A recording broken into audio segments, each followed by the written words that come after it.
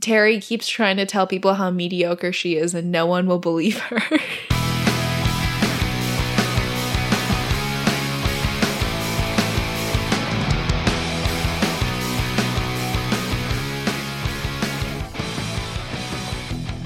Hello. I know, I felt like I was answering the phone when I said that. Me too. Hello. It was like, ring, ring, ring. Hi. The only people that call me are like robocallers now. Oh, yeah. You know? Joanne the scammer. Always calling me. Literally, yes. Yeah. But welcome back to Pod Girl Summer. Yeah, we're here for our second installment. We hope that you loved Crossroads. Yes. It was really a blast to record and to watch. Yes, today we are bringing you a request from our listener, Amy. Thank you so much for sending it in. It's been a hot minute since we've done some Hillary Duff. Yeah, I was very excited. We're getting a lot of big names in for Pod Girl Summer. Brittany. Absolutely. Hillary. Who's next? Who's to say? But today we are doing 2004's Raise Your Voice. And what a movie it is.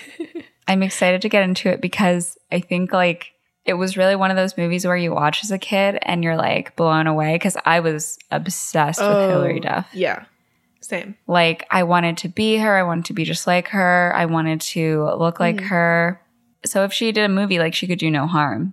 So absolutely. Now I'm watching it with fresh, critical eyes. I do remember watching this in the movie theater. Wow. Because it was a couple months after I had moved to Singapore, so we actually had movie theaters to go to, which was very exciting. And I sobbed my eyes out. Aww. And I'm not going to lie to you, I did shed a tear or two watching it the other day. Oh, yeah. There are some really dark moments in this movie. Yeah. I almost wish, I mean, we'll talk about it more, but I really wish there was more of the dealing with grief throughout the movie. Yeah, like more of a clear, streamlined, something that was like driving her. I think that those themes are present. We get a little sidetracked with some side plots that I don't think were necessary. But at the end of the day, I do think it is mostly about like working through her grief and kind of rediscovering, well, not rediscovering music, but music helping her through it. But we do get some weird other side stuff that I think kind of pulls focus in a way that doesn't really serve anything. But we'll discuss that as it comes up. Yes. Also in this movie is Jason Ritter. Amazing. Beautiful. So good. Yeah. He makes you fall in love with him within the first 3 seconds of seeing him. Absolutely. And then you're like, I'm in love with you. How could they? Yeah.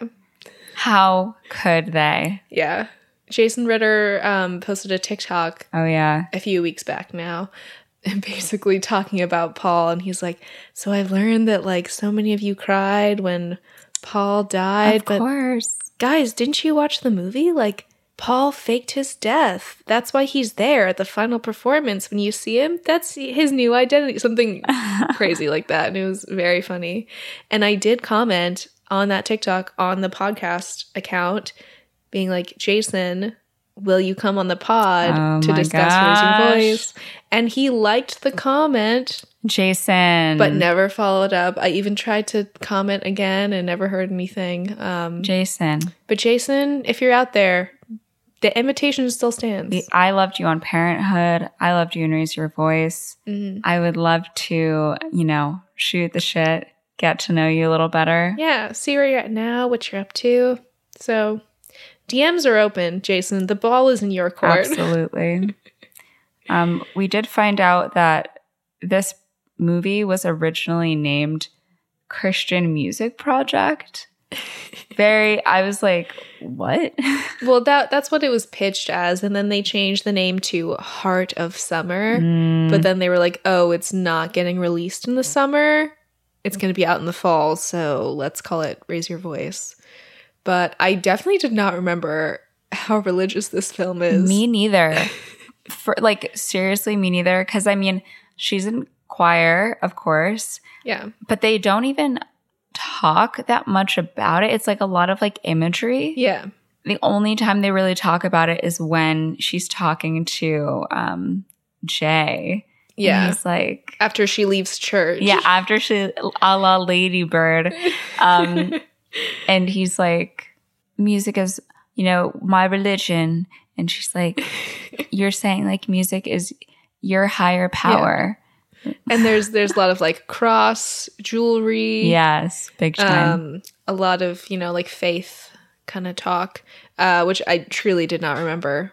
I also did not remember that Rita Wilson is her mother. I know. There's like John Corbett as her teacher. Yeah. Well, I did remember him. And Kat Dennings making her like movie debut.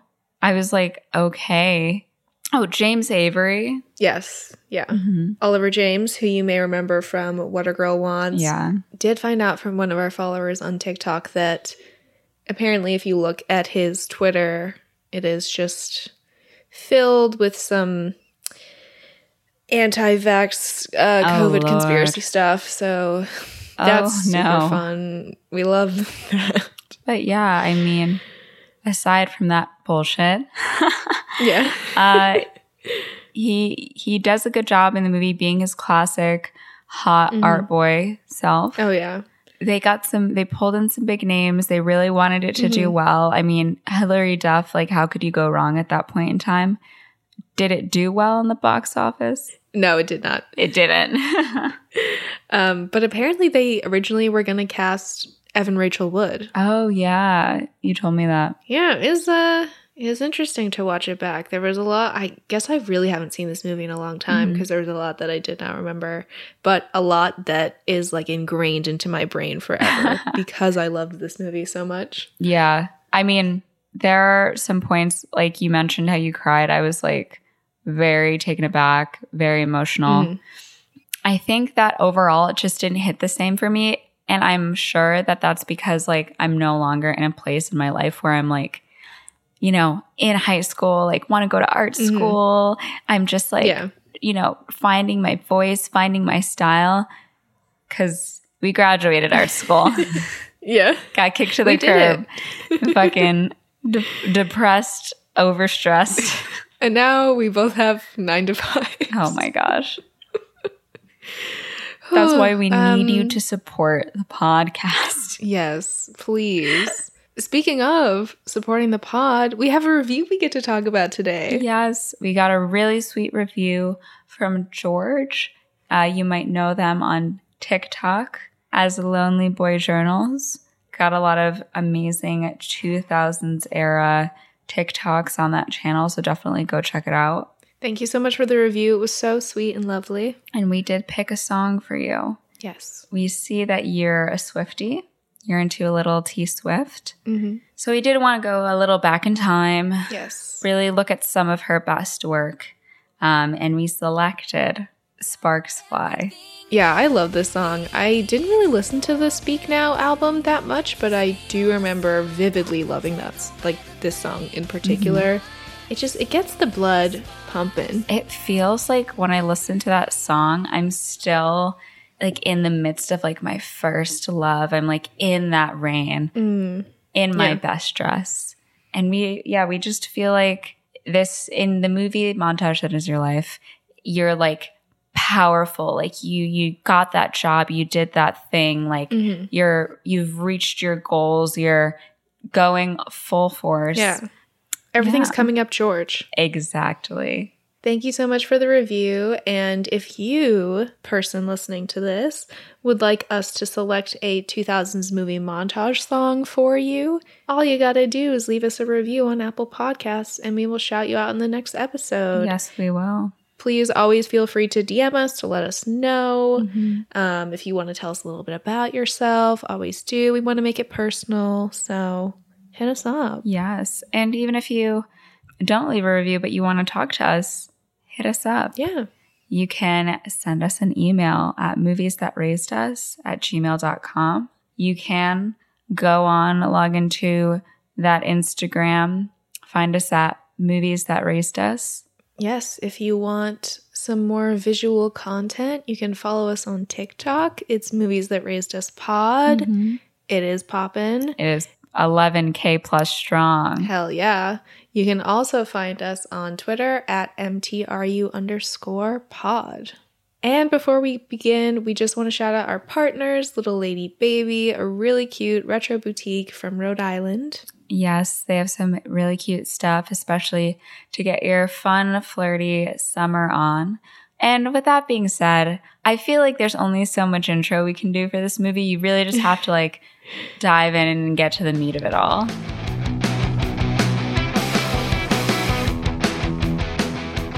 Take it away, Mo. Hopping right in, we get the first thing we see is an epitaph. They start the movie off with a quote. Music is a higher revelation than all wisdom and philosophy. Guess who said that? Very niche, Beethoven.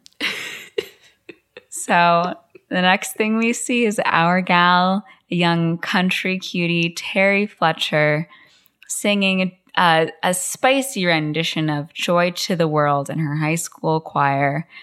Absolutely loving life. And who else should be there in the choir? Claire. Oh my God. Claire from Lizzie McGuire. I think her name is Lauren in this. Oh, you're right. Her name is Lauren. Yeah, but she is Claire in Lizzie McGuire. Yes. So the teacher tells everyone to have a good summer, and he lets Terry know that he sent in the recommendation letter she asked for. Then in the school hallway, Terry and Lauren are walking, loving life, and that is when Matthew, I'll let you say it because I don't know who he is. So Matthew, for my Even Stevens stands, was, oh my God, I can't remember his fucking name. He's like the weirdo. Yes. It's Tom Grabowski, and he was just like this super odd guy, kind of like the guy in Lizzie McGuire who does the slow bicycle race. Oh, Larry Tudgman? He is like the Larry Tudgman of Even Stevens. Yeah, so he plays a very similar character in this. He's kind of like nerdy, weird guy. He comes up to Terry and gives her the concert tickets that she asked for, and she gives him the money, and they shake hands, and he basically creams his jeans and then runs off. And treacherous. Lauren and Terry kind of joke around. They're like, oh my God, he's going to spend the rest of his month thinking that he got you pregnant. Ha ha ha. Poor guy. Really awful. So they go outside. It's the last day of school, so people are graduating. And Terry's brother, Paul, comes up to Terry holding this camcorder. I guess it's like his thing to videotape stuff. Mm-hmm. He's like, how do you guys feel about the last day of school?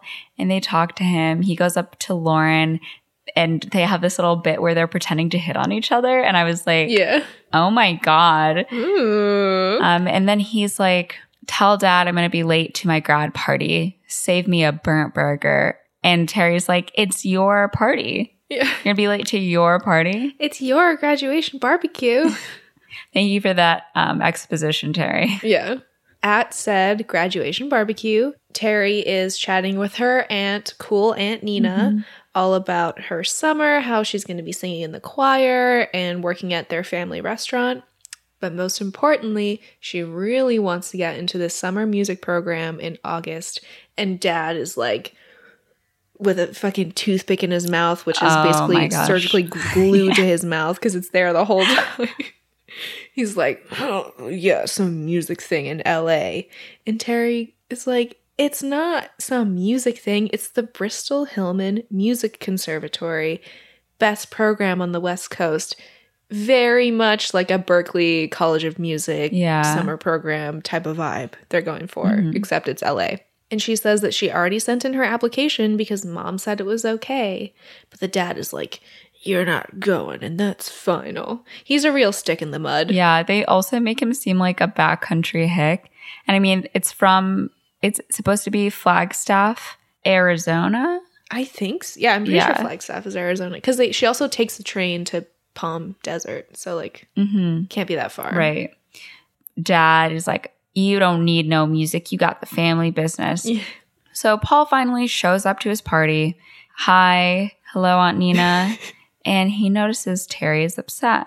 So Nina fills him in on how their dad is being stubborn as usual. you know, his father like defends himself because Paul confronts him and he's like, the prettiest girls in America all go to LA and you know what happens to them? Paul tries to stand up for Terry, saying that hundreds of thousands of kids apply. So if she were to get in, it means that she would belong there. But Dad is just like, she's not going to LA. Paul kind of like digs in on him. He pops off. I was like, whoa. You're in Flagstaff, Arizona. Like, your father's going to like spank you. So he's like, just because you're stuck here, you want everyone else stuck here with you. And Mom is like, all right, that's enough of that. And she's like, we should be celebrating. Dad is like, I can't give this freaking girl to light. And Paul's like, I got it. Sprays lighter fluid all over the grill. Fucking flames fly up. Really tense moment. Like, if I was at that barbecue, I'd feel so uncomfortable. Oh, yeah. And so he's like, you're grounded. Yeah. Happy graduation. You're done. You're toast. Yeah. So later that night on the porch, Aunt Nina congratulates Paul on getting into Arizona State. And he says he's just happy to be getting out of here. And that's when he makes Nina promise that if Terry gets into the Bristol-Hillman program, that she has to make sure she goes, because otherwise she'll suffocate in this town. And Nina is like, yes, I agree. You are correct. Mm-hmm. So that evening, it seems like the longest day on earth. There's so much that happens. Terry is in her room. She has her keyboard out. She's singing. She's writing. And I will say one thing that really strikes me about Terry is that regardless of the situation she's in, she's actually quite confident. Like, she might be meek with her father, but like, how many people at 16 are like confidently singing, writing their own music, like, you know, unafraid to like share their artistic like exploits. Like, I would never do that. I would scare the shit out of me. So Paul comes in and he has his camcorder again. He records her singing and working. And we see like it cut to him editing this video together of moments of Terry singing. She's playing piano, singing in choir. She's doing this like fun little music video shoot in their living room. And he clicks burn. This is back when laptops still had a disk drive. And he burns the CD, sneaks out, puts it into the mailbox. And when he comes back home, Terry is in his room looking through his telescope. And that's when she surprises him with a little graduation gift. It is concert tickets to 3 Days Grace. How cool. What a cool little sister. As we get to know Terry more and more in this movie, the more I question whether or not she would actually listen to 3 Days Grace. It doesn't really fit the rest of her personality. But yeah, I mean, I was talking to Phil and I was telling him the plot, and he's like, they go to a 3 Days Grace concert. That's so cool. Yeah. And I was like, huh. Yeah, I literally can't think of 3 Days Grace without thinking of this movie. Me neither. So Paul is obviously stoked, but they can't go because he's grounded. Terry manages to convince him very easily to sneak out of the house. So they sneak out the side window and push the car down the driveway and leave while Aunt Nina watches from the balcony just like drinking wine. Like, oh, you kids. I just want to say Christina is Aunt Nina. I was literally about to be like, that's who I want to be. Yeah, yeah. I can totally see being like my kids are the ones sneaking out. And Christina's like up on the balcony visiting. She's like, oh, you crazy kids. I probably like helped them sneak out. I did think it was very clever that they rolled the car down the driveway. Yeah. Like, what the fuck? That is smart. So they're in the car on the way to the concert. Paul is talking to Terry and he reveals that he will not be staying in Flagstaff for the summer. He actually found a job in Arizona, so he's going to go straight there before school, and he is not coming back, which must be devastating for her because they seem so close. He's just like, you know, Dad and I don't get along, but I feel really bad about leaving you, you know, at home with him. And she's like, it'll be okay. You know, I get along with them. And he's like, that's what I'm worried about. You're like a step for a daughter to them. You're just accommodating. He mentions earlier that day how their father slammed this music program, and he thinks that she should have caused a scene, screamed, like done something. She has an amazing voice, but if she keeps listening to their father, she's going to end up doing Cats at the Y at 40. Yeah. They get to the 3 Days Grace concert. Everyone is simply vibing. I don't know these songs. Apparently they're singing Home at first. Terry then gets lifted up by Paul and this other guy, and they perform Are You Ready for This? Yeah, which I always think of this. Yeah. Are you ready for this? Yeah. And they end up actually carrying Terry pretty close to the stage, and she gets to hold hands with the lead singer. What a cool moment. And on the drive back, they're so on top of the world, singing along to the song.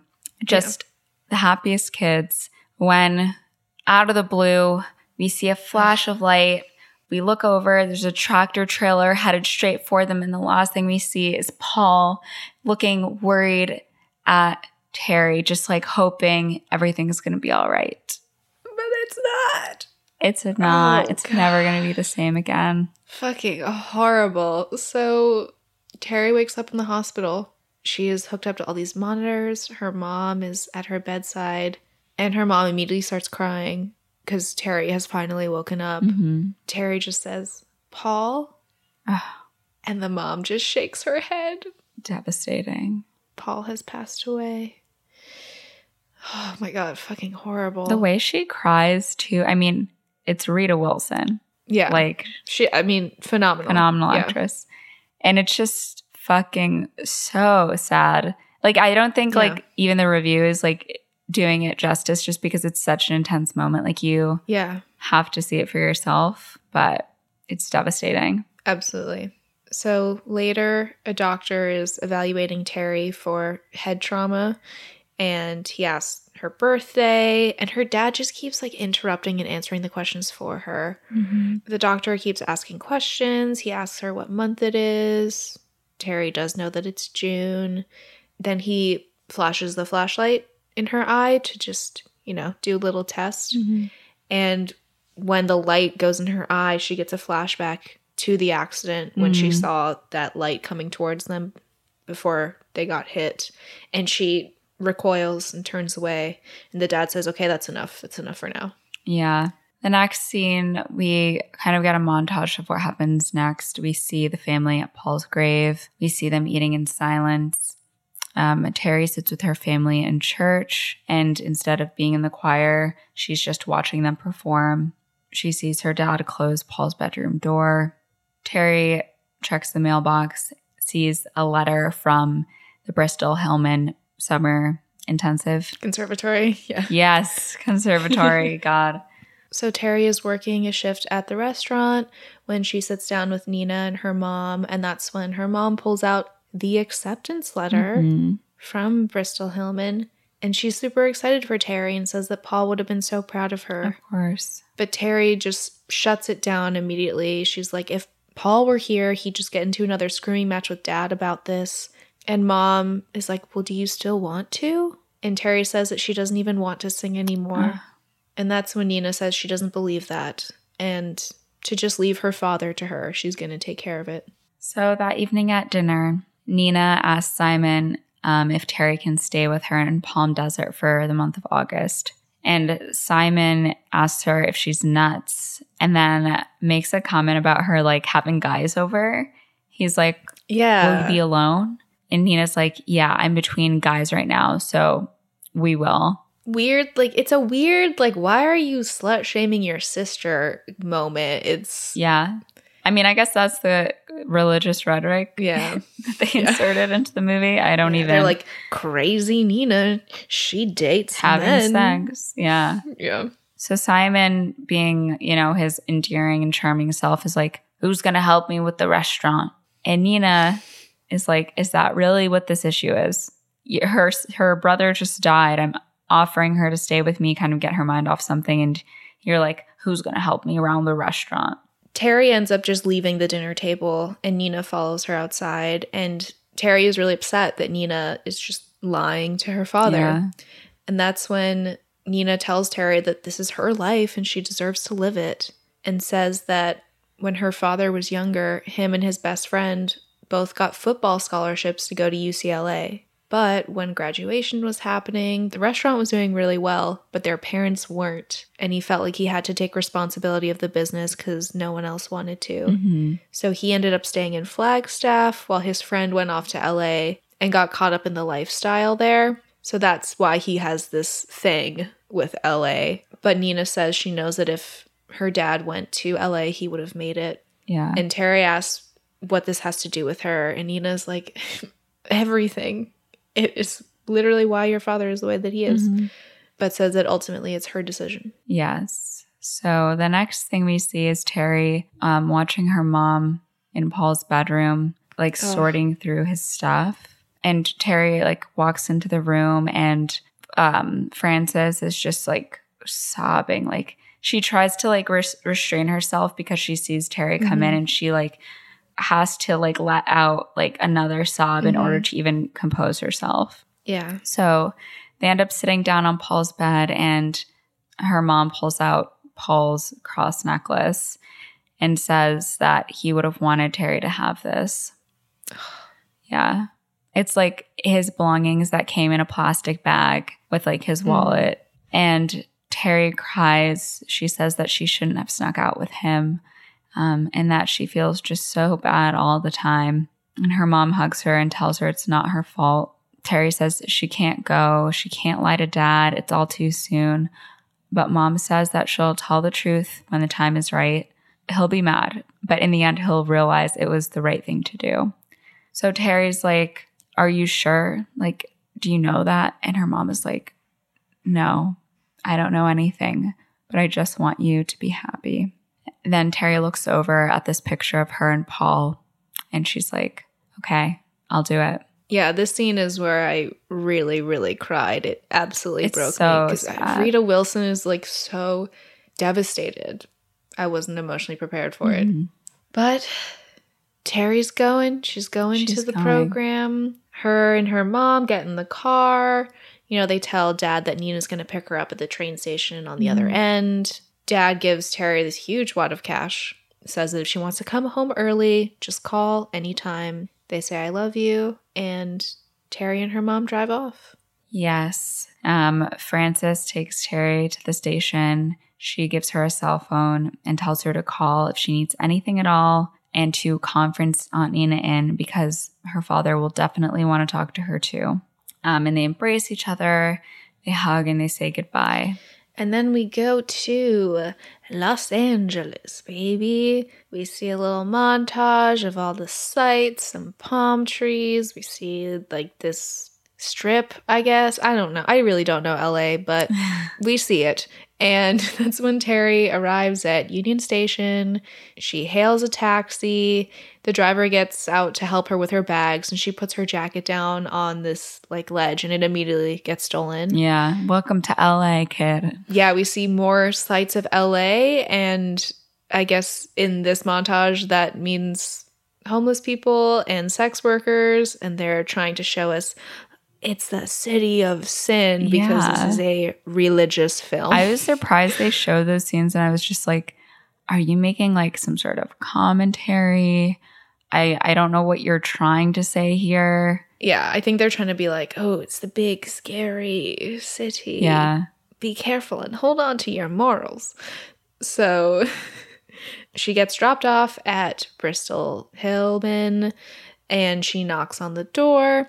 Nobody answers until finally Mr. J. Corrigan, a.k.a. Oliver James, strolls up, opens the door, and he's like, sorry, we're full up, immediately closes it in her face. I was like, that's not cute. That's literally annoying. Yeah. Who wrote that piece? Yeah. Also, where's like the security guard or like any teachers at this program for children? In the heart of LA. Like, what's going on? Yeah. So she knocks again, and he comes back, and he's like, I feel going to make a habit out of this. And she's like, listen, it's late. I'm tired.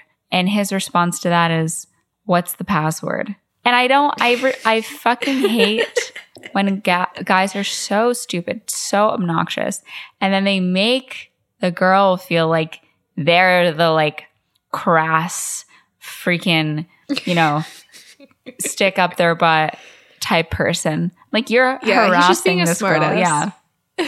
So inevitably, or Terry says like she thinks that they got off on the wrong foot and introduces herself. Jay doesn't shake her hand. Asshole. And he's like, my name is Jay. And by the way, the password is monkeys. I don't like it. Safe to say you are not enchanted by Jay. I am not. I'm giving me Jason Ritter back. Yeah. So they walk down the halls of the dorm. He asks what room she's staying in. And that's when Robin strolls up.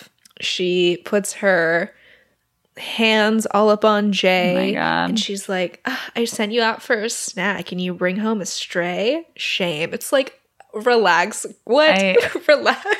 Just everything from that first moment to her final performance, I do not like about that girl. No, they make her extremely off-putting. Yeah. So much so that at no point did I feel bad for her, even when she feels like, you know, emotionally distraught.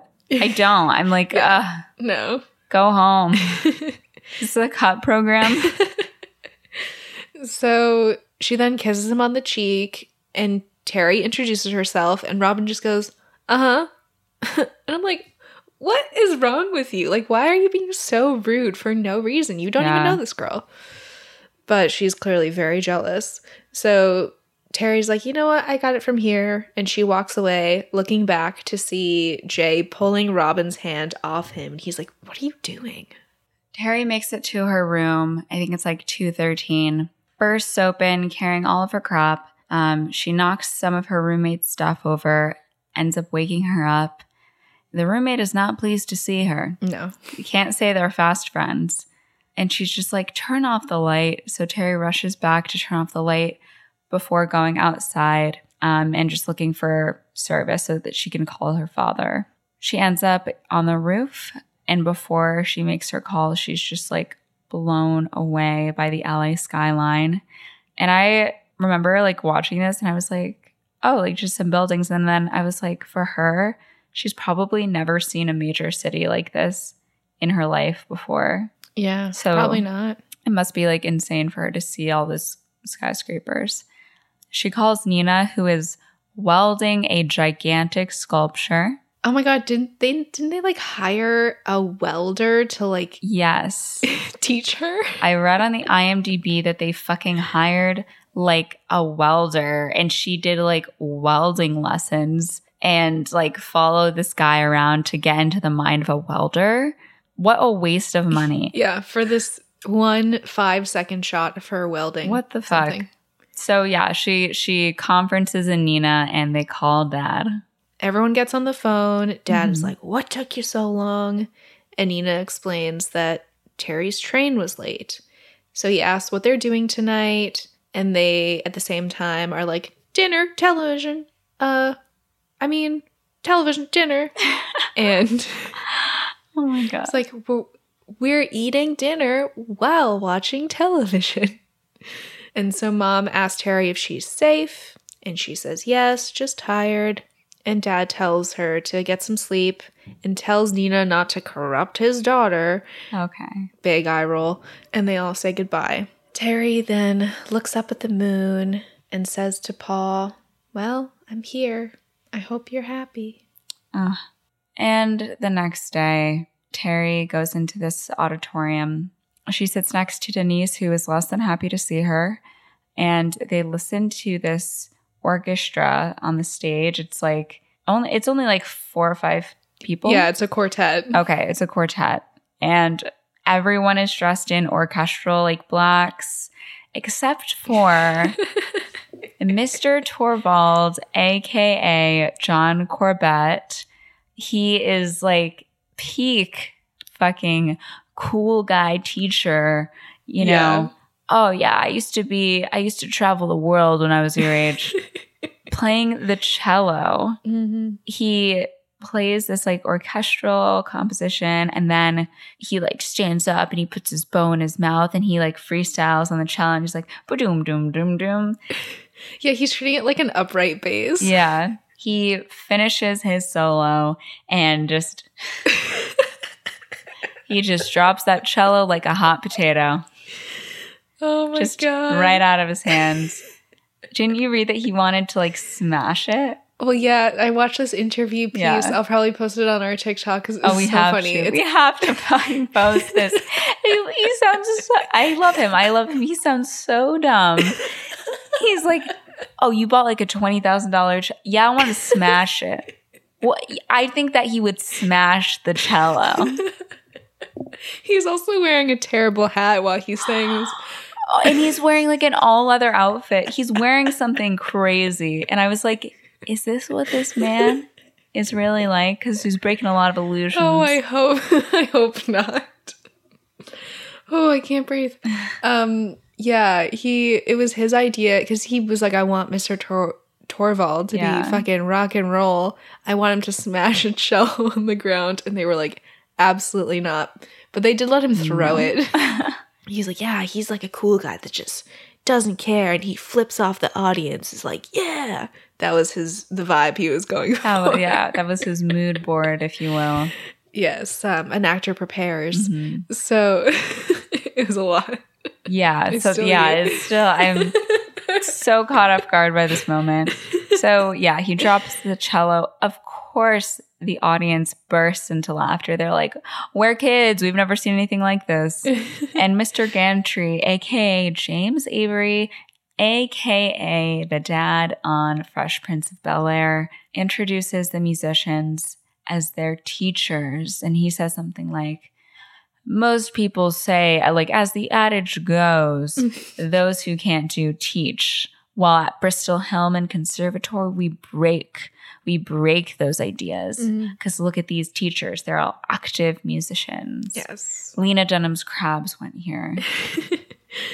So he goes on saying that this summer isn't just about learning. It's about testing your limits, experimenting, new experiences, and finding your individual voices. Ooh. He then is like, we do have a curfew. There are banned substances. If you are in violation, you will be dismissed immediately. But anyways, in 3 weeks, we will have a showcase. He doesn't talk like that. I don't know why I'm talking like that, but it feels right. Funny. Yeah, it does. In 3 weeks, they will have a showcase where all students will perform and compete for a $10,000 music education scholarship. Yes. And to put that into perspective, $10,000 would cover about a fifth of your NYU tuition for 1 year. Yeah. Less than a whole year of residence. Yes. Less than 1 year of what you will have to pay to live in the mandatory on-campus housing. Yes, exactly. Hope you don't want to go there. Yeah, so save your money, go somewhere else. And then he tells them all to get lost. Woo. This Los Angeles, baby. Get lost. So who should Terry have for class but Mr. Torvald and his, oh my God, I can't even. His cut-off flannel vest. Exactly, and his long flowing locks. He's like, take a seat. We have 3 weeks to learn an incredibly complex choral piece that we're never going to get. It's never going to happen, but we're going to give it the old college try.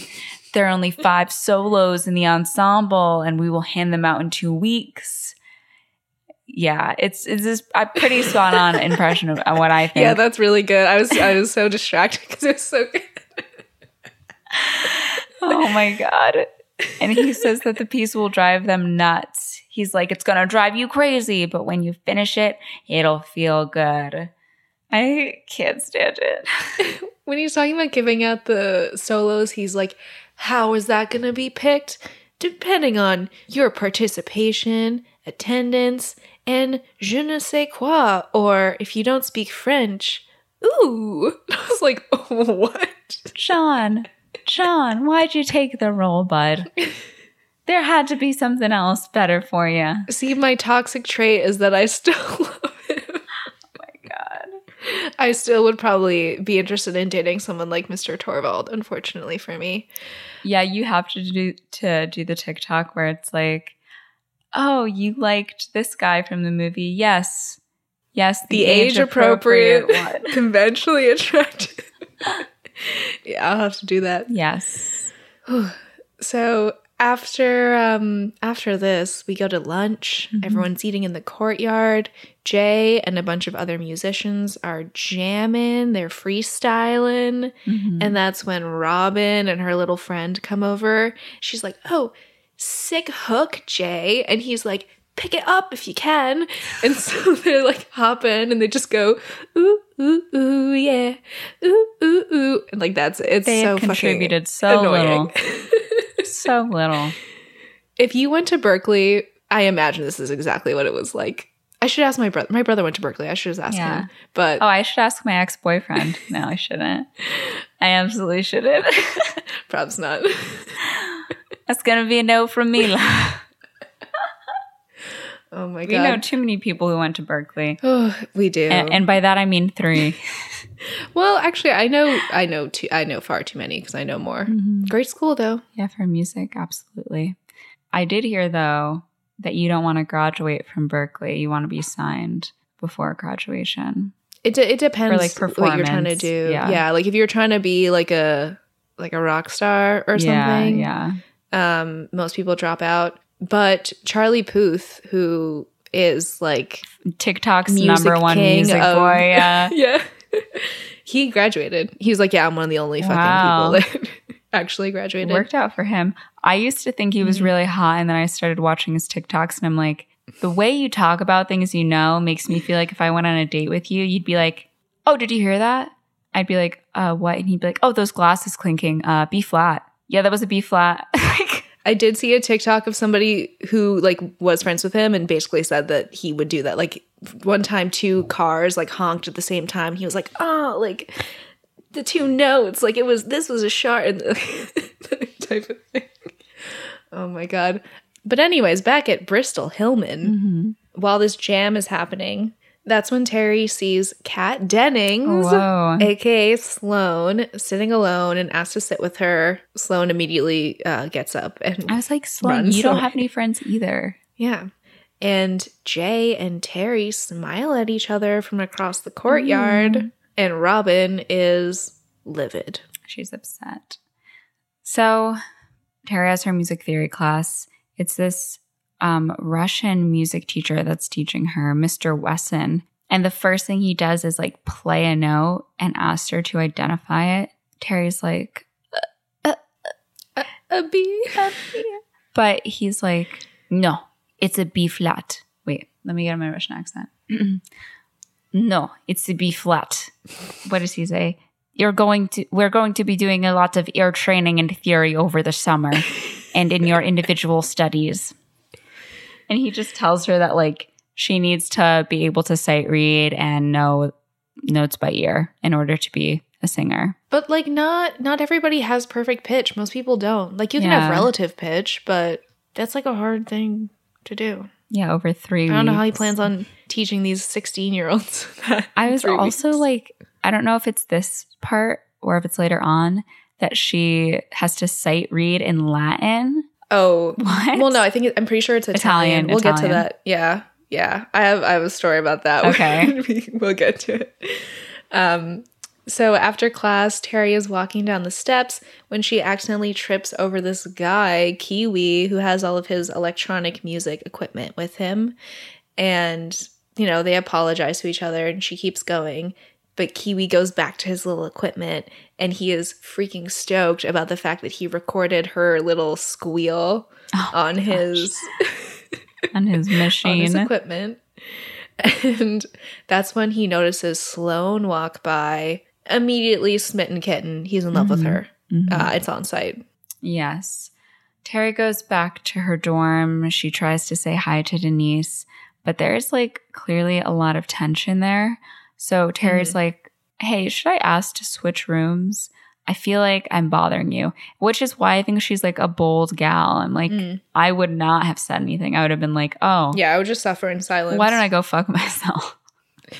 So Denise does tell her that it isn't her. She's really just here for the scholarship. Like, she's not trying to get caught up in any friendships. It's nothing personal. She's just focused. So then the next day, we're back in Torvald's class. We have the first, like, weird flirty moment between Robin and Mr. Torvald, which I really don't like. It is really flirtatious. So Robin's like, oh my God, Mr. Torvald, those exercises you gave me last summer really helped. And I'm really gunning for a solo this year. And he's like, that's awesome. Like, love to see it. And they do this, like, weird little, like secret little twiddle handshake. Yeah. I hate everything that I'm seeing. It's too much for me. So the class then starts working on the Hallelujah arrangement. Mm-hmm. Someone gets a little pitchy, so he stops them, and Terry's like, sorry, that was me. And he's like, what's your name? She says Terry. He's like, ah, yes, the girl from the DVD. Ooh, what DVD? What? DVD? What? Who? DVD? Who, me? And he tells her that the theme emerges from the harmony. He tells Robin, great job. And then they go back to singing the piece. Mm-hmm. Terry busts into her private class with Mr. Wesson late. And he's like, it was your time that was wasted. I keep going to an Irish accent. I don't know what that's about. And then he's like, stand up and sight read. And we get a glimpse of, like, the fucking Italian that he's thrown in front of her to sight read. Is this what you have the story about? Yeah, this literally happened to me. Oh my God. So when I was in high school, when I was in grade 11, I was, getting all of my applications ready. You know, I knew that I wanted to study theater, and my parents were like, okay, like, maybe you should take a singing class, like take a voice class or something. Yeah. I was like, okay. So I took a voice class that was recommended to me by my friend Lauren, who was an amazing, like, operatic, like, insanely talented, like, classically trained singer. Mm-hmm. It was her voice teacher. And I even had to audition for this voice teacher before she would even bring me on. It was, like, intense. This Russian lady named Natasha. Mm-hmm. And on the second class I had with her, I had not ever sung in front of people at this point, like, by myself, and didn't know how to read a lick of music. She just gave me an Italian song and had me sight read. Yikes. Didn't even give me the fucking starting note. Yikes. I was like... She didn't even go... So I'm trying... Beep. Yeah, I'm trying to, like, sing in Italian, and I'm like, the note goes up on the page, so that means my voice goes up, I guess. But I knew absolutely nothing, and it was horrifying. It was a little traumatic for me. What did she do after that? Well, then she would, like, when I couldn't figure out what note it was, she would then give me the guide melody, but only, like, one note at a time. So I'm like... Santa Lucia pasta pizza. I don't remember how it went at all, but it was Italian and it was really hard. And it was also, like, a hard song to sing. Yeah. So this can happen to you, children. If you have a Russian music teacher, it can happen. I do just want to say, in a similar but not the same vein, I also applied, performing arts colleges, and some required a song. Luckily, NYU did not. And I think that was one of the major reasons I got in. And I was like, well, I have to, like, practice, but, like, my parents couldn't afford to, like, send me to take a class or whatever. But luckily, the music teacher at our school agreed to, like, work with me before class and after class. So we, like, did a couple sessions together. I am deathly afraid of singing in front of people. Yeah. Christina knows. I am deathly afraid of it. And what did my dumbass pick? At the local music store, I was like, what could I do? Like, what could I, maybe suits my voice? Oh, I know. Send in the clowns. Where are the clowns?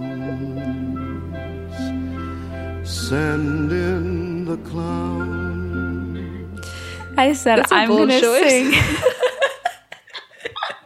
I'm going to sing an easy number. Send in the clowns. I'd love to hear a rendition someday. Send in the clowns. Oh, holy shit. Yeah. The trauma of singing. It's never ending.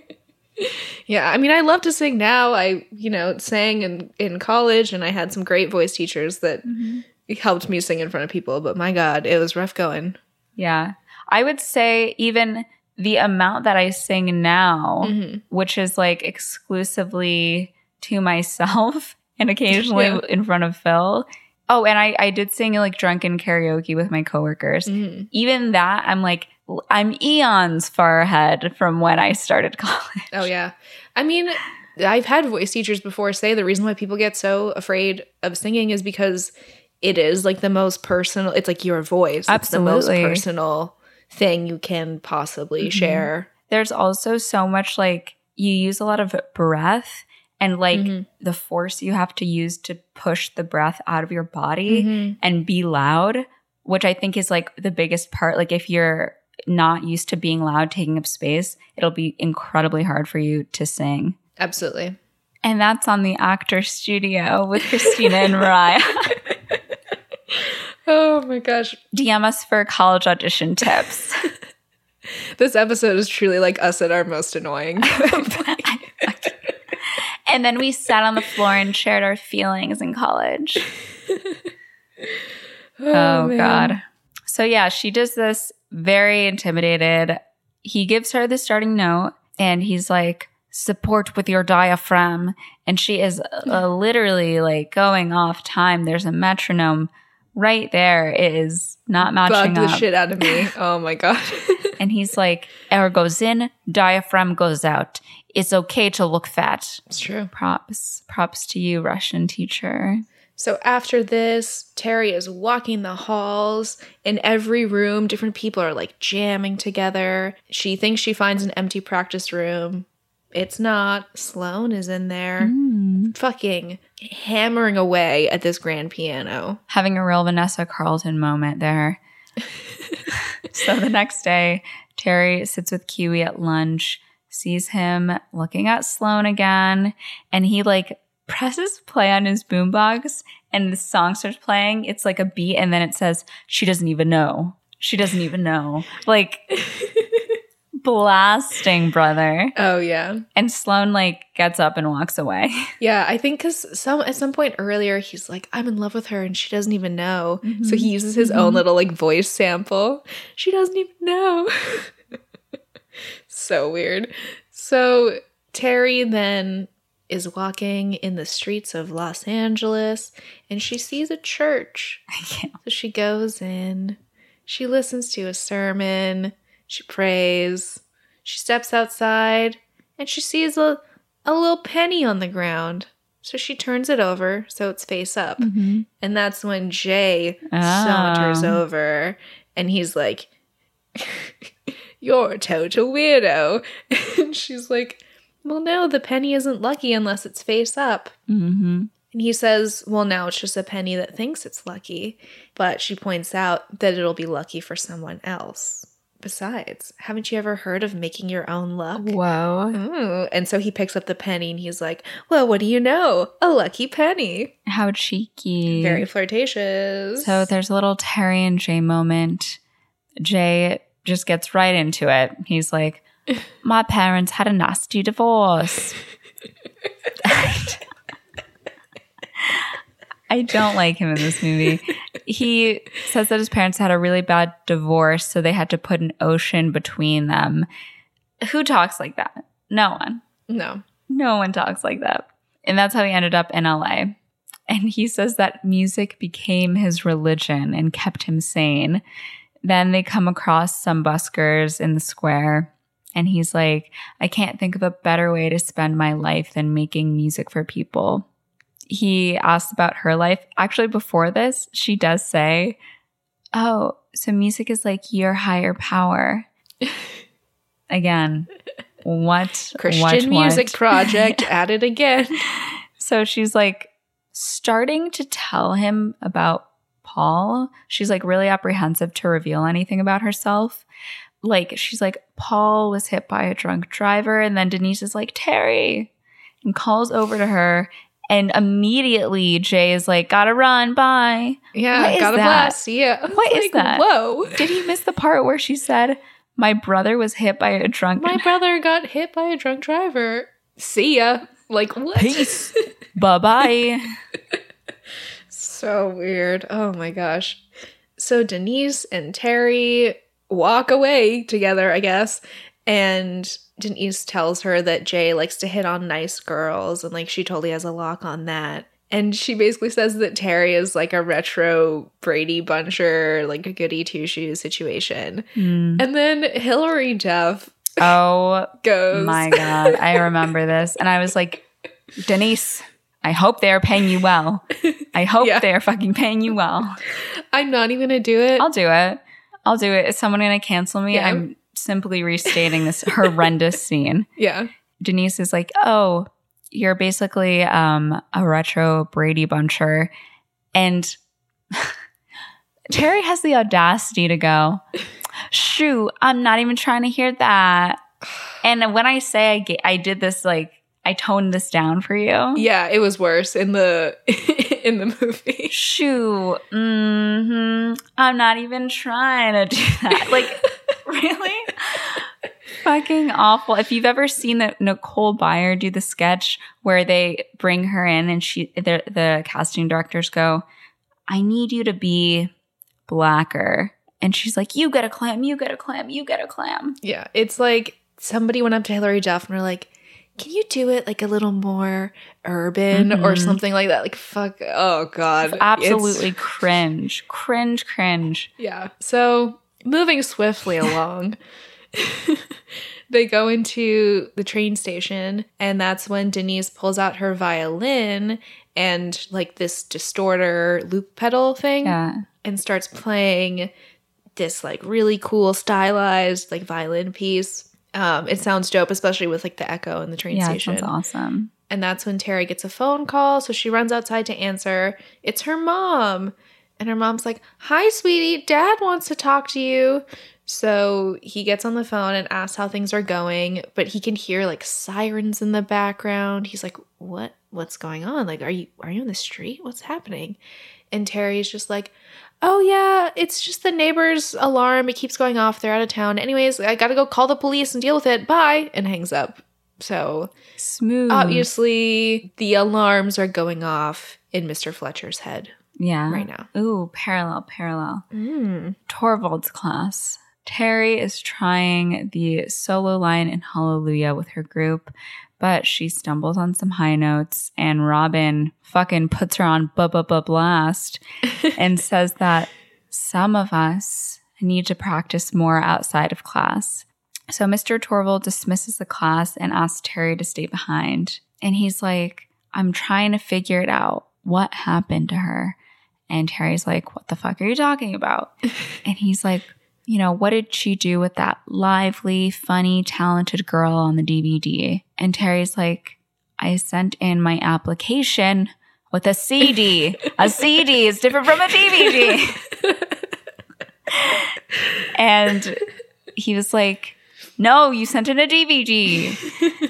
It was late. We almost didn't see it, but it's a big part of why you got accepted. I have it here for you to show you.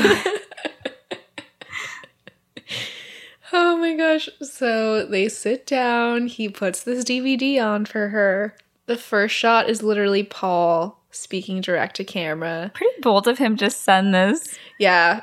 So he says that Terry is his favorite person in the world. She loves a challenge. She thrives when she's pushed. And she deserves a chance to learn from the best. Mm-hmm. And then we see like all the footage of Terry performing at home and like in choir and different, shots of her that he took.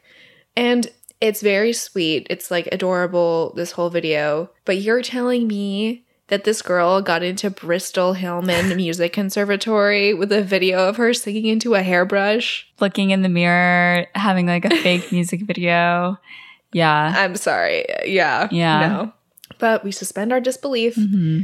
We see this whole video. Terry is crying. I did tear up a little bit because it was really sad seeing all like the footage of Paul and her together. And she ends up running out of the room and down the halls. She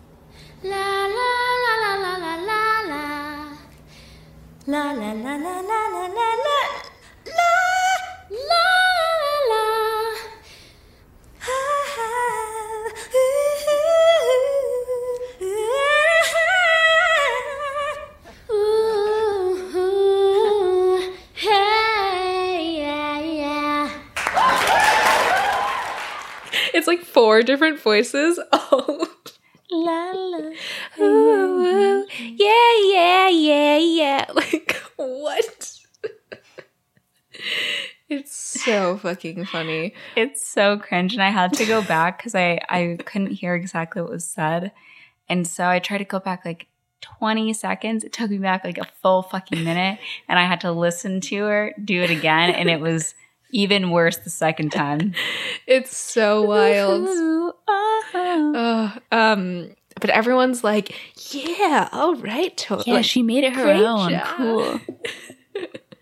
And Torvald gives Terry the top vocal line.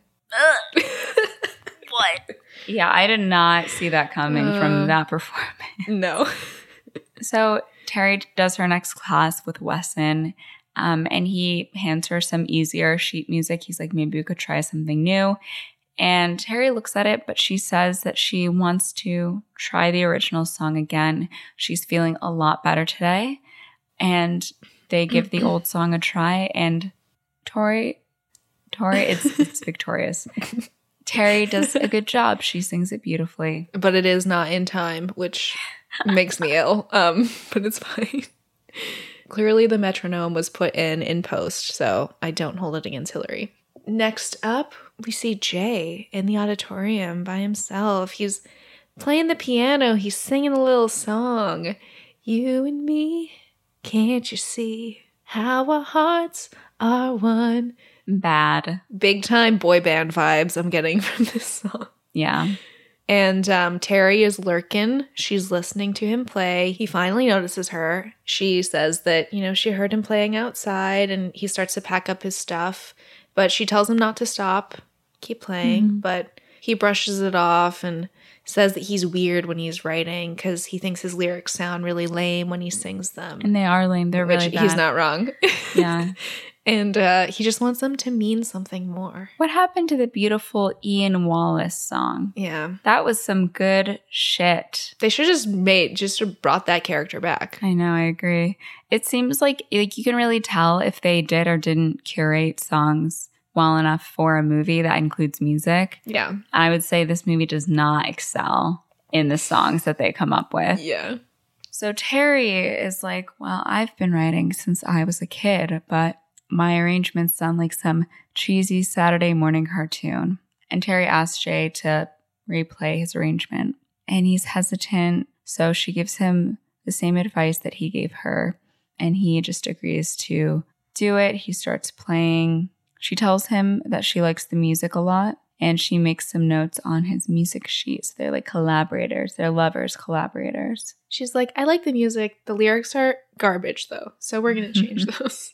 So then at lunch, Kiwi sits with Jay and Terry, who are getting mighty close. And he says that there's a hole in his chest because of Sloane.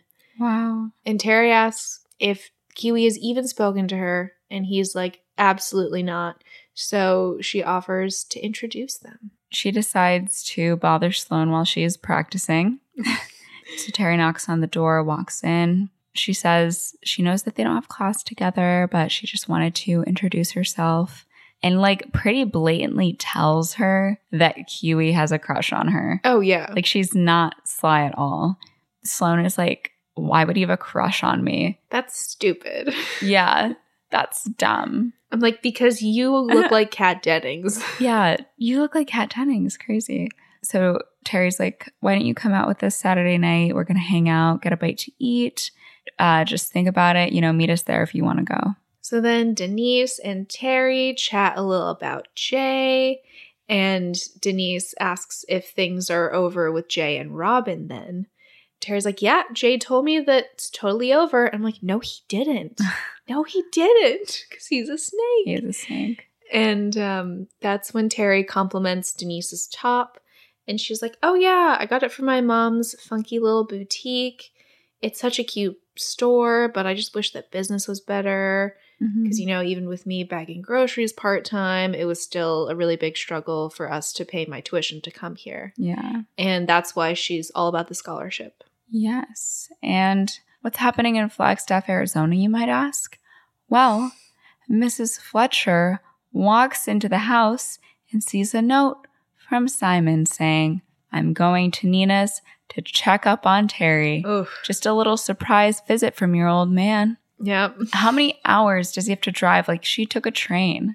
It's probably not that far. It's probably because Palm Desert is what? Where is that? I have no idea. I don't know the West Coast at all. Let me see. Because it's in California, right? Yeah. Yeah, it's in California. And I mean, Arizona to California, not terrible. Oh, wow. Palm Desert, it's there? fucking Coachella, baby. Oh, there we go. So, yeah, he's like impromptu visit. Gotta love dad. Ha ha ha. And immediately Nina calls Terry. She's like, your father is on his way here. I will try to stall as long as possible, but you need to get here ASAP. So Terry catches a ride to the train station from Jay in that convertible. And on a train, Mr. Fletcher, Simon, Terry's dad, whatever you want to call him, he gets to Palm Desert. Nina is shaking in her boots in her studio as she sees Simon pull up. He comes in. He's like, where's Terry? Where's my daughter?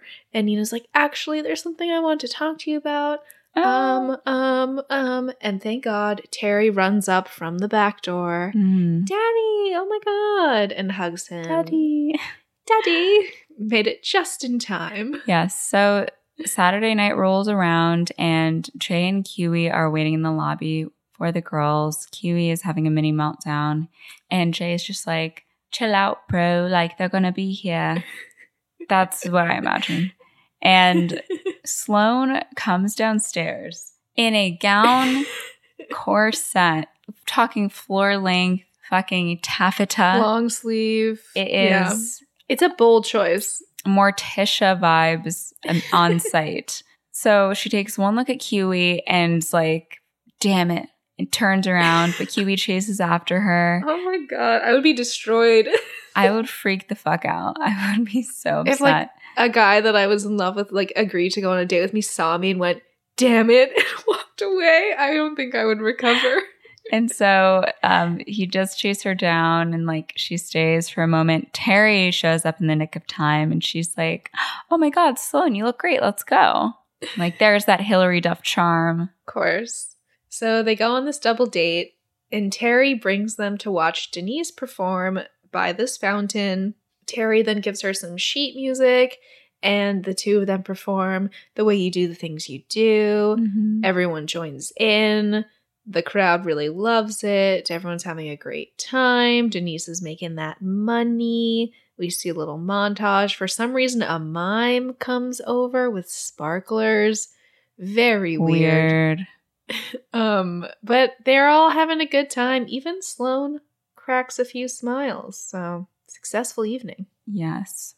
At the end of the night, Terry and Jay go up to the roof. They look out, admire the view of LA.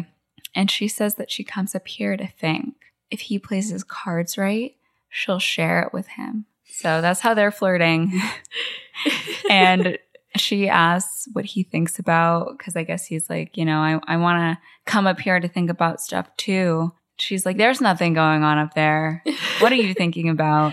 Nothing but frosted tips up there, my guy. That bleach has burned holes through your brain. So... yeah, he's just like, my dreams, my music, the future, do I have one?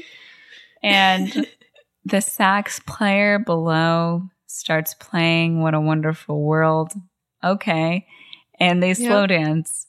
They are just about to kiss, but Terry turns away. She's like, hold on, I'm not ready. And he's like, that's cool. Yeah, so she tells him that she likes him a lot. He's like, I really like you too. And they continue to dance. And he says that he's been thinking about the song they were working on the other day and that they should perform it at the showcase together and split the scholarship because they can really write something meaningful. Trying to glom onto her talent because his song sucks. 100%. I don't think he has bad motives, but I just don't like him. So she agrees and asks if he wants to try that again. So he leans in and they have a little make-out session on the roof. On the roof, then. So the next day, Terry and Jay walk down the hall, hand in hand, all coupled up. I'm like, this is a 3-week program.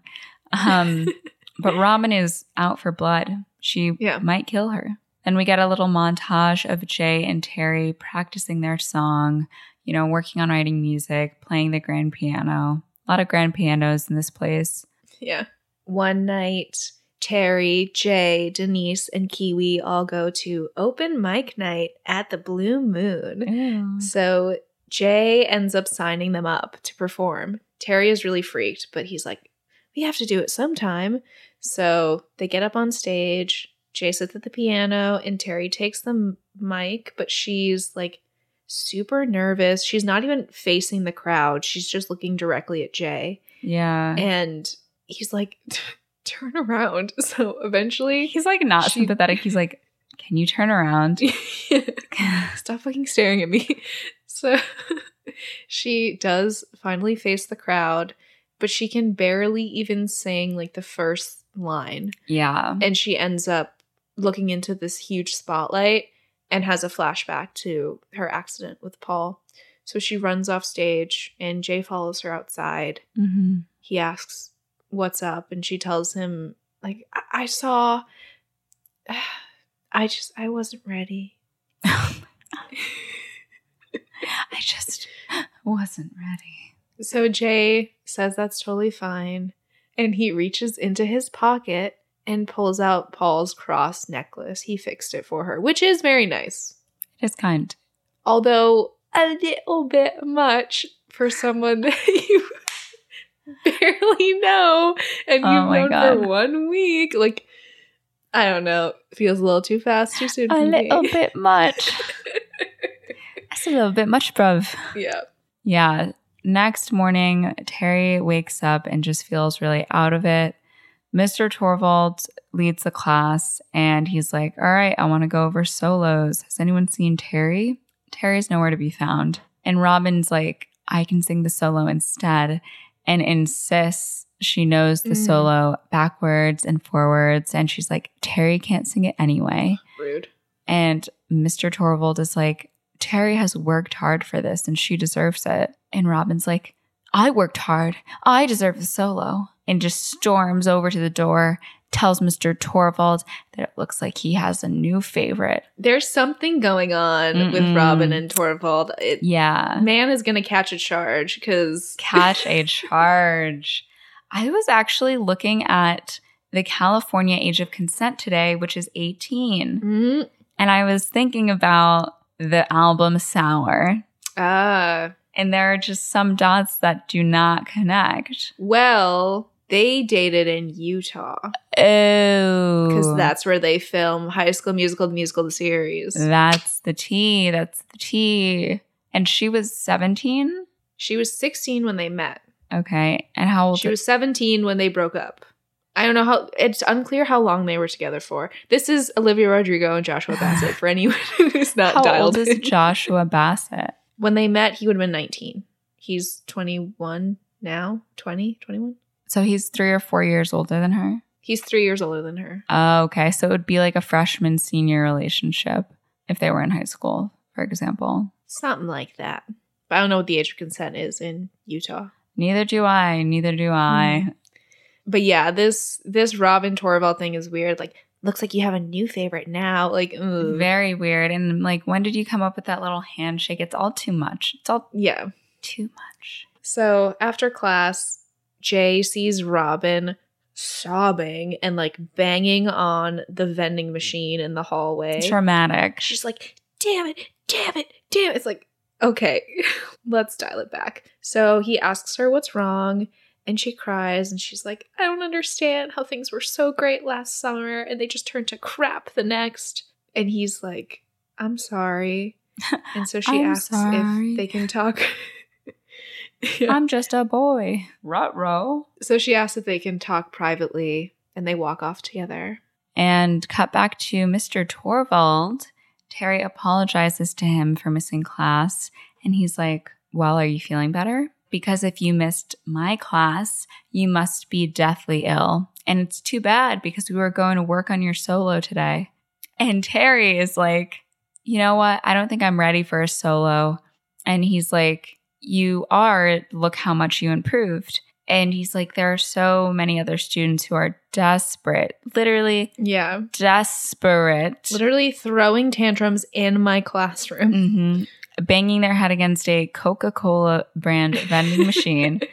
So if she doesn't care about the work, what's she doing here? And I think you told me this like quote or something like from a TikTok maybe of like, Terry worked so hard not to be there. Oh, it was a Letterboxd review that was like, yeah. Terry keeps trying to tell people how mediocre she is and no one will believe her. Oh my God. Just hit the nail on the head. Absolutely. Truly. Shout out to that Letterboxd user. So then we cut to, I almost said Ian, Jesus, Jay and Robin in the practice room. Mm-hmm. Robin is like, this is ridiculous. You're supposed to be with me. And then she sits down at the piano and just starts like, dee-dee-dee-dee-dee-dee, like so weird. You're in the middle of a fit, but she starts playing. Yeah, but she like does a couple chords just like while they're talking. And he says that worse things. And he says that worse things have happened. And she's like, yeah, but not to me. I always get my way. And she's like, oops, is that a bad thing to say?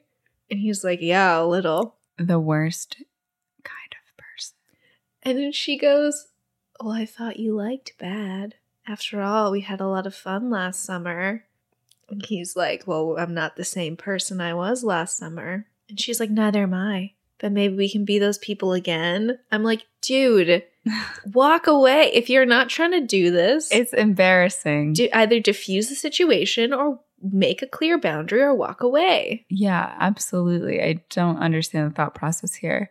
So, SpaghettiOs, Terry is looking for Jay. Of course. And Kiwi's like, oh, I don't know. I think he was heading to the practice room. So where does Terry go? To the practice room. Mm-hmm. Meanwhile, Robin is telling Jay that the problem isn't that she's bad, but that she can be badder. And then she kisses him, which I like was watching very closely because I was wondering if it was like forced. And it seemed like the kiss was mutual. She moved towards him very slowly. It's not like it was... Yeah. You couldn't see it coming. Like you know what she was doing. Absolutely, absolutely. And even if you didn't, like, why did you even stick around that long? So Terry walks in and obviously sees them, slams the door, has another dramatic moment. Jay runs after her, tries to grab her to stop her so that he can explain. And Terry fucking pushes him down. She throws him to the ground. Throws his ass on the concrete. Like Mr. Torvald threw that cello. Oh, an amazing side-by-side image. Drop it like it's hot. And she just runs off. And Robin calls after Jay and he's like, stay away from me.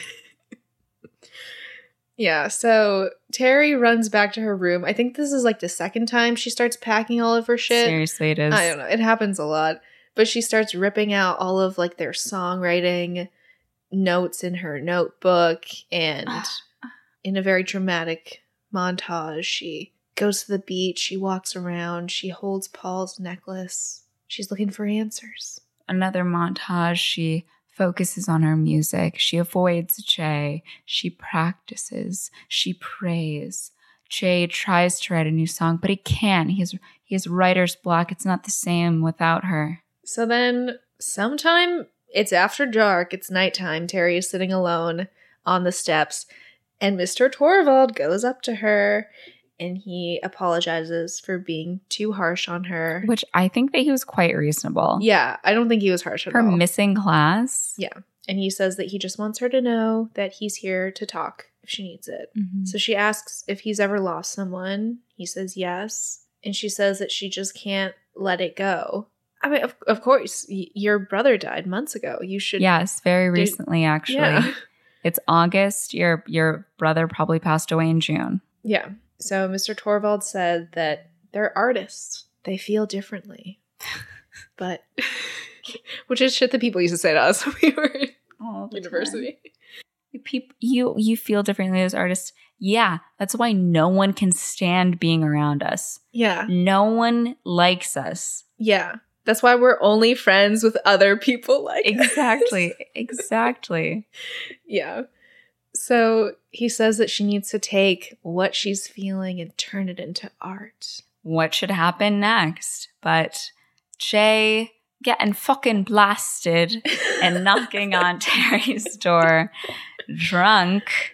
And he's like, I didn't kiss Robin. He's having a really big like confessions of a teenage drama queen moment. What's his name? Stu Wolf. Stu Life's Wolf. little foggy, little soggy. So yeah, he's like, she kissed me. And Terry's like, why would you drink? And he's like, I'm worthless. We remember again, this is a religious film. I would have left him there. And Denise tells Terry that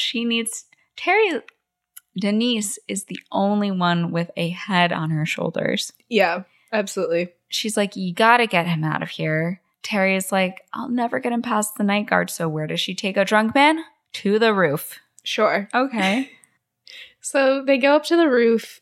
Jay is fucking drunk and disorderly all over the place. And Denise is like, I'm going back to sleep. Goodbye, you hooligans. They slump him against like this little half wall. And the way that he was sleeping, I'm like, your neck is going to be fucked for the rest of your life from the way you were sleeping against like, this ledge. He's, yeah. Like, oh, God. A chiropractor's nightmare. But Terry stays up on the roof with him all night. Hilary Duff's Fly plays, which literally at first, Fly. During the intro, I did think was a Linkin Park song, and now I can't unhear it.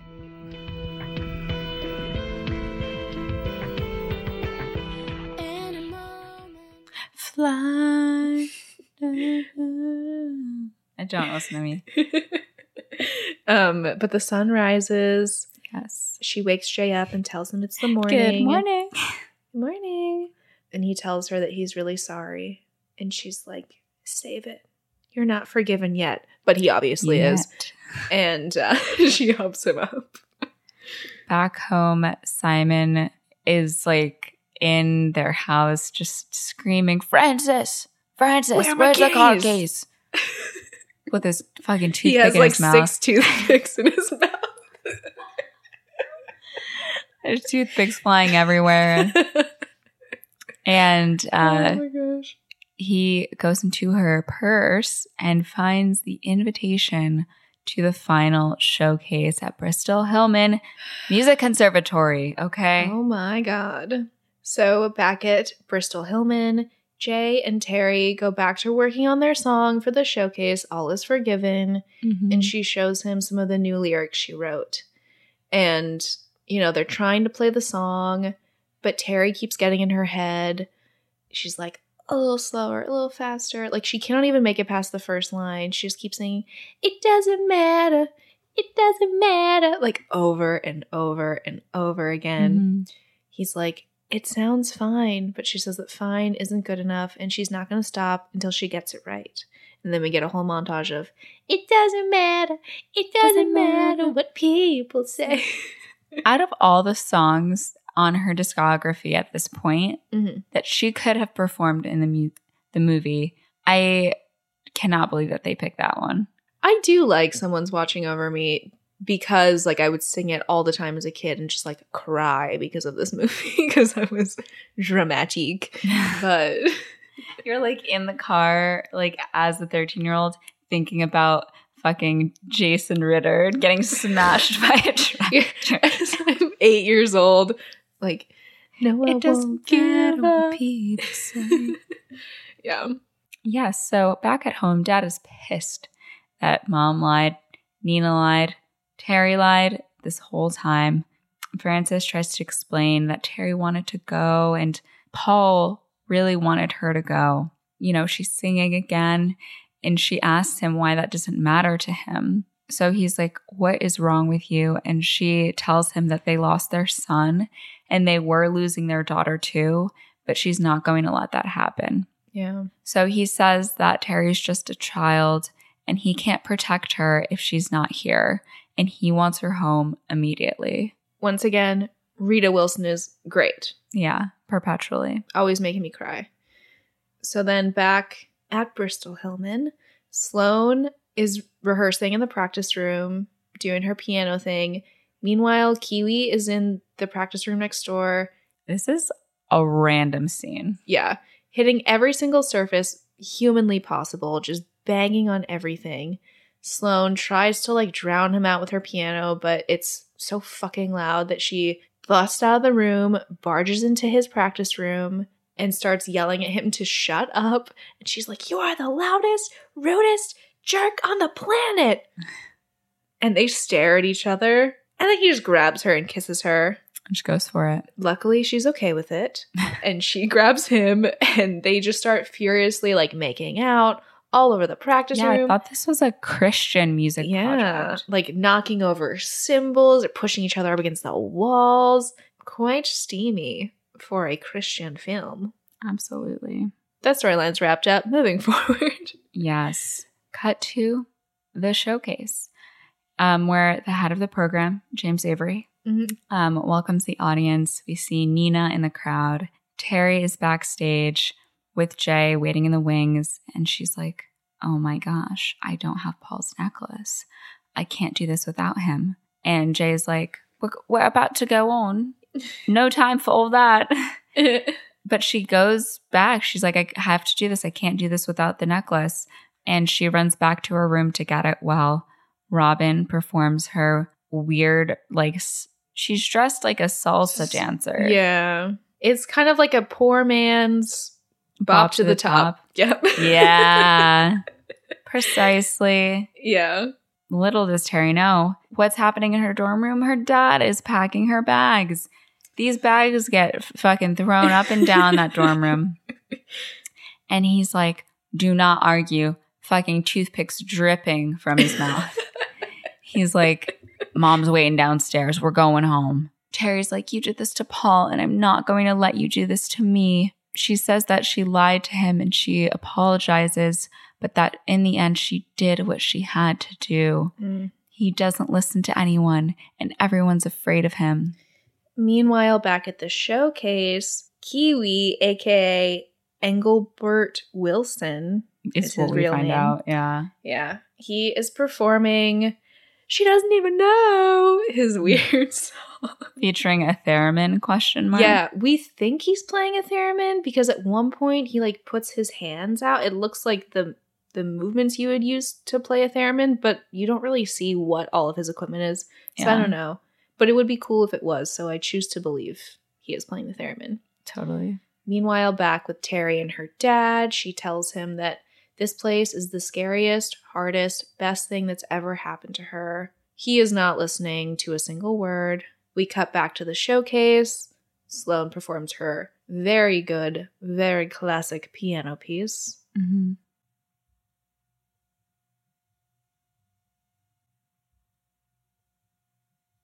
Cut back to Terry's dorm room. She tells her father that she is not leaving.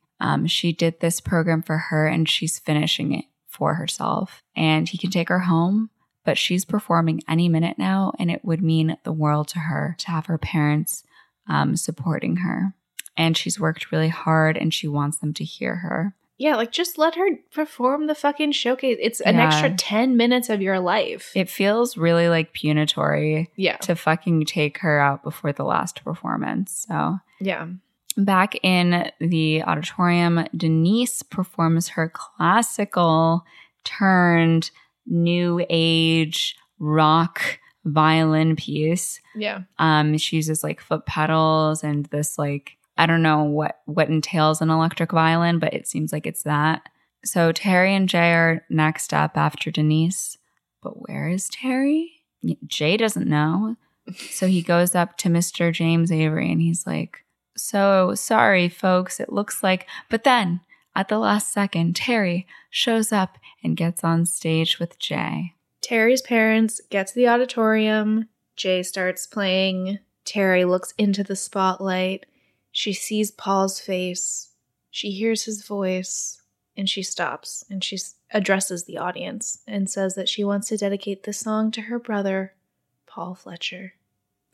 So Terry's parents join Nina in the audience, and Terry sings the classic, "Someone's Watching Over Me." So I won't give up, no I won't break down.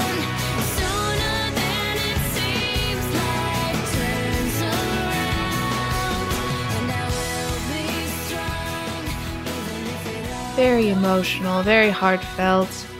Terry's parents hold hands, they tear up. I got a little misty myself. Oh, wow. Brought me back to when I was a child and I'd watch this movie. They perform like the whole song. It's pretty long. It's like 5 minutes. Yeah. Yeah. It seriously is. But in the end, everybody applauds. They're super proud of her. Mm-hmm. Torvald gives her a little wink. You can't see it. We both winked. You can't see it. No one sees that. And then Terry and Jay get off stage and she tells him that nothing will ever top what she just felt. And they kiss. At the end of the showcase, the board members convene. The winner of the $10,000 music scholarship is Denise. Yay! The one person who was really just practicing the whole time and deserved it. Truly. So everyone stands and cheers, and she goes to the stage to accept her scholarship. So at the reception, after the showcase, Terry says hi to her family and they congratulate her. Terry thanks Nina for everything. And Mom says she wishes she had won the scholarship, but Terry says it doesn't even matter. She's just glad she got to be up there. And that's when Dad finally tells Terry that she was great. He pulls her aside to tell her that he was wrong and he was being a little hard-headed. And this was the proudest moment of his life. He just wishes Paul could have seen it. Oh. Terry says that she wishes he could have seen it too, and they hug. And then Mr. Torvald comes up and says hello to Mr. and Mrs. Fletcher, and that he hopes to see Terry here next year. There's a little pause, and Dad's like, you just might. So Jay calls Terry over, and she joins her friends to jam, aka sing Jericho. The credits roll, and that is Raise Your Voice. Unfreaking believable. What a film. What a film indeed. You just think about how it could have been a hit. It could have been maybe not A Star is Born, but a Hilary Duff movie could move mountains. It could. Unless I am forgetting something, she never really had a hit feature film that was in theaters. Lizzie McGuire movie? Was that in theaters? Yeah. It was theatrical release. Okay. But that was related to the sitcom. Mm-hmm. Yeah. Not like a standalone. Yeah. She never really did the whole movie star thing, but she's really great in television. Mm-hmm. She's also been working the past year because she did Younger, which is ending now, or I think just ended. Yeah. And then she has the How I Met Your Mother spinoff, How I Met Your Father, coming to Hulu. Interesting. Yeah. Yeah, I didn't think her performance was lackluster necessarily. Mm-hmm. I think the writing sucked. They just could have done such a better job and made the meat of the movie more clear, what the really major theme was, which was her getting over her brother's death, her experience with that and grief and da-da-da. Things got a little foggy, a little soggy along the way. They did. Yeah, because I think that the premise of music as a healing tool for grief, I think is great. There's a lot there. But the Robin storyline, cut that shit out. I didn't understand why that was in there. I'm she's going through enough. Do we need to add this bully, petty little bully boyfriend drama situation? No. And I also wish that Jay was a better character. Oh, me too. Even if he had... His whole thing was divorce, his parents got divorced, which I guess is traumatic for a 16-year-old. But if he could just at least give us a little something extra, I think it would be very beneficial. But it wasn't even his whole thing. They mentioned it that one time and then it never comes up again. There was just not a lot to grab onto with his character. And to be fair, a lot of 16-year-old boys are like that. But I just wish he was a better dude. Absolutely. Yeah. Maybe the thing that ruined it for me was it either needed to be seriously about just Terry or it needed to be an ensemble. Yeah. Because it was in this weird in between where Jay got a lot of screen time, Kiwi, Denise, and even there was a scene just between Kiwi and Sloane. It was too all over the place. because it wasn't like Fame, which is much more of like an ensemble type of movie. Yeah. Yeah. There's just some things that didn't really click for me. And, you know, it's sad because I really loved this movie when I was a kid, and watching it now, I'm like, oh, it's not as good as I remember it being, which, you know, is always disappointing. Yeah. But I do think there are some fun moments and some very real moments that definitely moved me. And I thought Jason Ritter was great in his very, very limited screen time. Amazing talent. Yeah, I would watch this movie again. I mean, I still really enjoyed it. It was more on the side of, you know, nostalgia as opposed to, I don't know, like Sisterhood of the Traveling Pants, where I'm just like, they fucking nailed like female friendship and this bond and da-da-da. But yeah. Do you know what you would like to rate the film? It's going to be a lower score for sure. Me too. What did we give High School Musical 2? Did we give it like a 4 or 5? Oh my God. I cannot believe we did that. I think we gave it a 5. If we gave it a 5, I would give this a 4. But also knowing that we fucked up on that rating, I would be down to give this a 5. Yeah, we can't hold ourselves to that because that rating was wrong. We take it back. It was wrong. It's a gut reaction rating. I'm pretty sure we gave Camp Rock like a 2. That was true. Yeah. And Bride Wars also got a low score as well. Yeah, a 5. I'll go with a 5. Yeah, let's do 5. I mean, there are definitely things that, you know, brought me back to be in an art school, as you've heard throughout this episode. We did that. We did. Quite the film. Would you recommend it? I would recommend watching it when you need A, Hilary Duff fix, B, you're feeling a little emotional and you're like a theater person, or C, you just want like a 2000s movie, you know, with a little, what's his name? Oliver James. Yeah. Or you could watch it for John Corbett. Although he does get a little weird. Yeah, that's true. Yeah. Yeah, I mean, yeah, I'd recommend it. Yeah, I'd recommend it if you were watching it in conjunction with like 5 other good movies. Yeah, if you're having like a Hilary Duff-a-thon. Oh, we should do that. Yeah.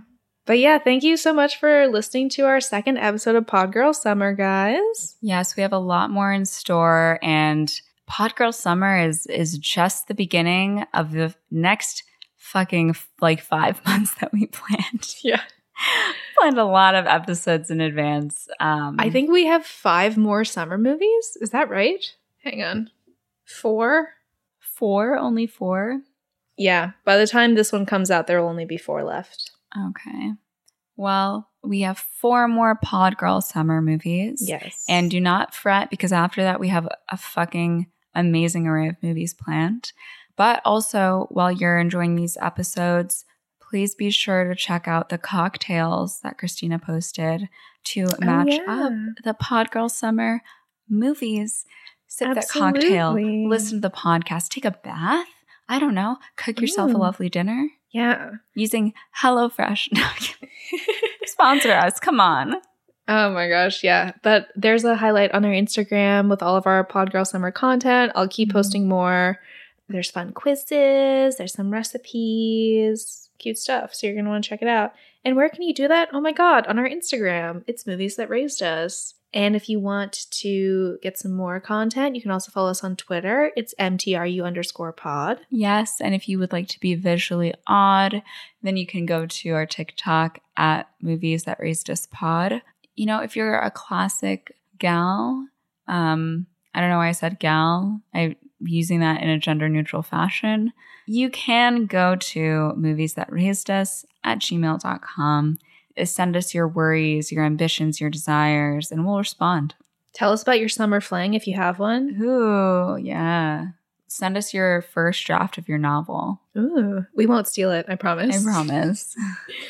But yeah, we will see you guys next week for another summer movie. I'm Mo. And I'm Christina, and our theme song is by Garrett Schmidt. Bye.